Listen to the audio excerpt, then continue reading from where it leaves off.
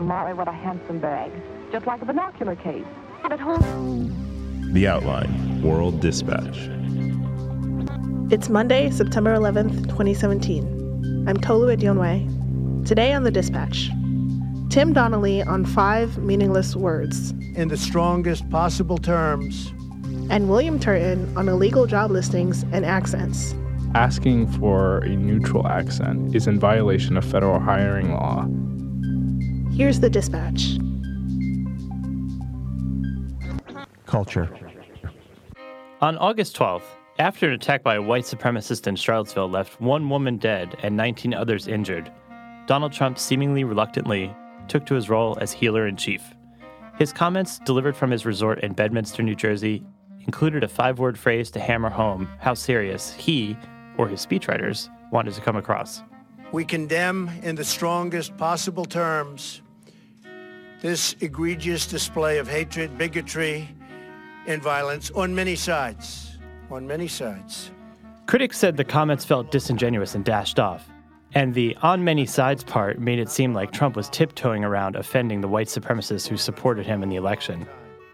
He made a second round of comments about the violence at a press conference at Trump Tower in Manhattan a few days later. As I said on, remember this, Saturday, we condemn in the strongest possible terms this egregious display of hatred, bigotry, and violence.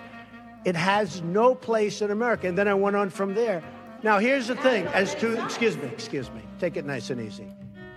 Here's the thing. So we know Trump is against the violence in the strongest possible terms.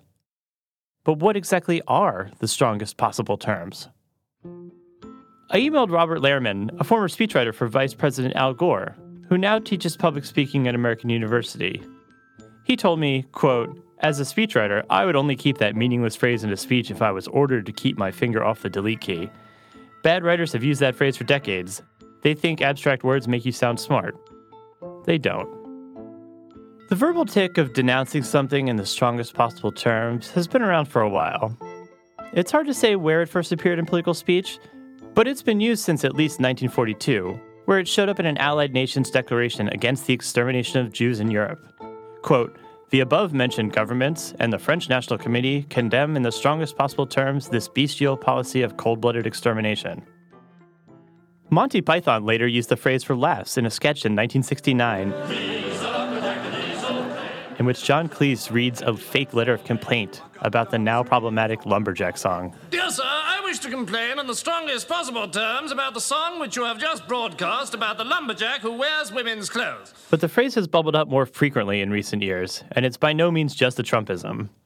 The University of California at Berkeley used it in a statement denouncing violence that broke out before a Milo Yiannopoulos event in February. Madam President, I have just been informed. Bernie Sanders used it in June after the shooter who injured Representative Steve Scalise was revealed to be a Sanders supporter. I am sickened by this despicable act, and let me be as clear as I can be. Violence of any kind is unacceptable in our society, and I condemn this action in the strongest possible terms. The phrase is a meaningless, empty shortcut around saying something moving, comforting, or inspiring. It's a checkmark to shield yourself from criticism. Look, we said we condemn this as much as possible. What else could we do? It's like sending thoughts and prayers after disaster. It doesn't actually accomplish anything. Trump's use of it reveals just how hollow the phrase is. We're closely following the terrible events unfolding in Charlottesville, Virginia. This is me speaking. On August 22nd, Trump practically whined that he didn't get credit for using the phrase when speaking at a rally in Phoenix. So I'm condemning the strongest possible terms, egregious display, hatred, bigotry, and violence. Okay, I think you can't do much better, right? David Mark is a veteran Washington journalist and co-author of the book Dog Whistles, Walkbacks, and Washington Handshakes, Decoding the Jargon, Slang, and Bluster of American Political Speech. He pointed out to me that Trump immediately contradicted himself anyway when he added the on many sides tag. He essentially contradicted himself because he's condemning white supremacists, neo-Nazis, etc., in the strongest possible terms, but then he's creating a moral equivalency with other protesters. In a sense, that's not really condemning in the strongest possible terms. Trump seems to have no interest in becoming a great orator, but he is an undeniably effective showman, prone to buzzwords and exclamations over something original.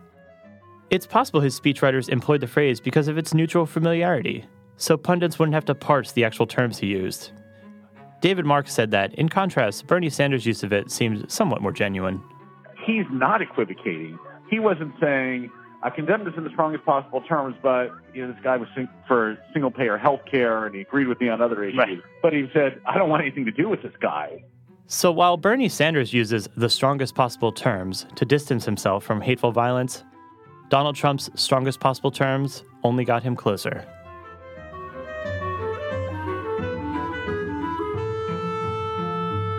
Tim Donnelly is a freelance journalist. The future. I'm here with William Turton, who's been finding job listings looking for candidates with, quote, neutral accents. It turns out that might not be legal. Hey, William. So what's up with these job listings you found?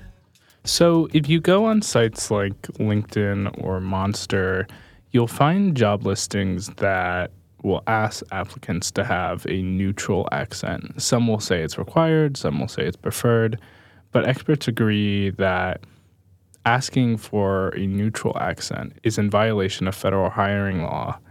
The U.S. Equal Employment Opportunity Commission says treating employees differently because they have a foreign accent is lawful only if it materially interferes with being able to do the job.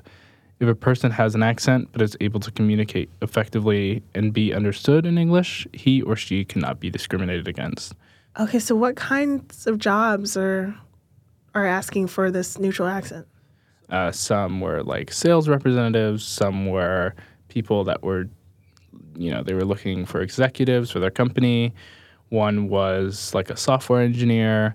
A lot of them were English teachers, which is where these employers might have what our experts called a bona fide occupational qualification, which is kind of this legal framework that is within this federal hiring law that says, this is an exception to where you could ask for a neutral accent. Intone Abood, a professor of practice at the School of Labor and Employment Relations at Penn State, told me that one of these qualifications might be if you were recruiting an actor to play President Dwight Eisenhower and you needed his specific accent.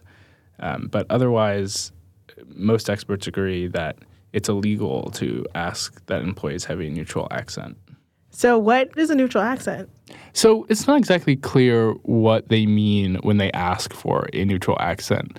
It's not defined in any of these job listings. It just simply says a neutral accent is required or preferred. I spoke to John Nellis. I work as an actor, but this other line that I have is working as a dialect coach for film and television. And he thinks that when employers are asking for a neutral accent, what they're really asking for is a non-regional accent. What they're really asking for is what we would call non-regional American speech. They don't want a speech which will geographically place this person somewhere, and they don't want something which is going to be hard to understand.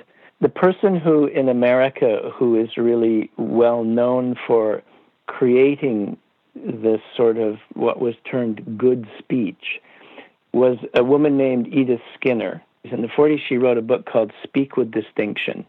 There's a quote here I can read you that describes it.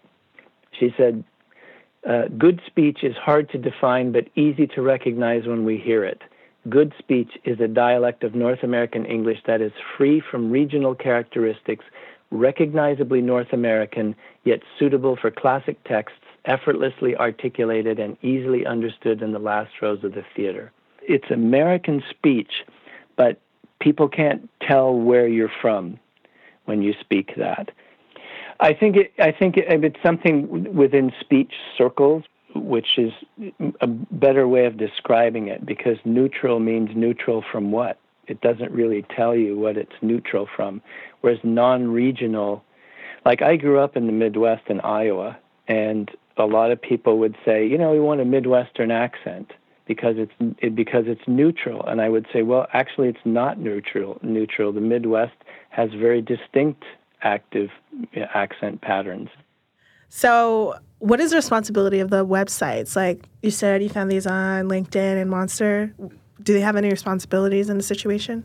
Right. So I guess legally these companies like LinkedIn and Monster might not have any culpability here because they're not the ones actually hosting the listing and they're not the one doing the hiring. But why aren't these websites searching for things like this in job listings, things that are kind of obviously in violation of federal hiring laws? Couldn't they simply do a search and see who's asking for a neutral accent and flag those job listings? I'm not sure why these companies are allowing listings like this to appear.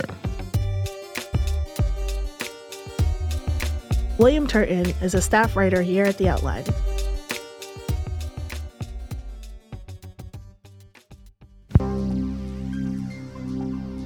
That's it for The Dispatch. Remember, if you like the show, you can subscribe on Spotify, Apple Podcasts, Google Play, or anywhere else you get podcasts. I'm Tolu Adionwe. Thanks for listening. We'll be back with more stories tomorrow.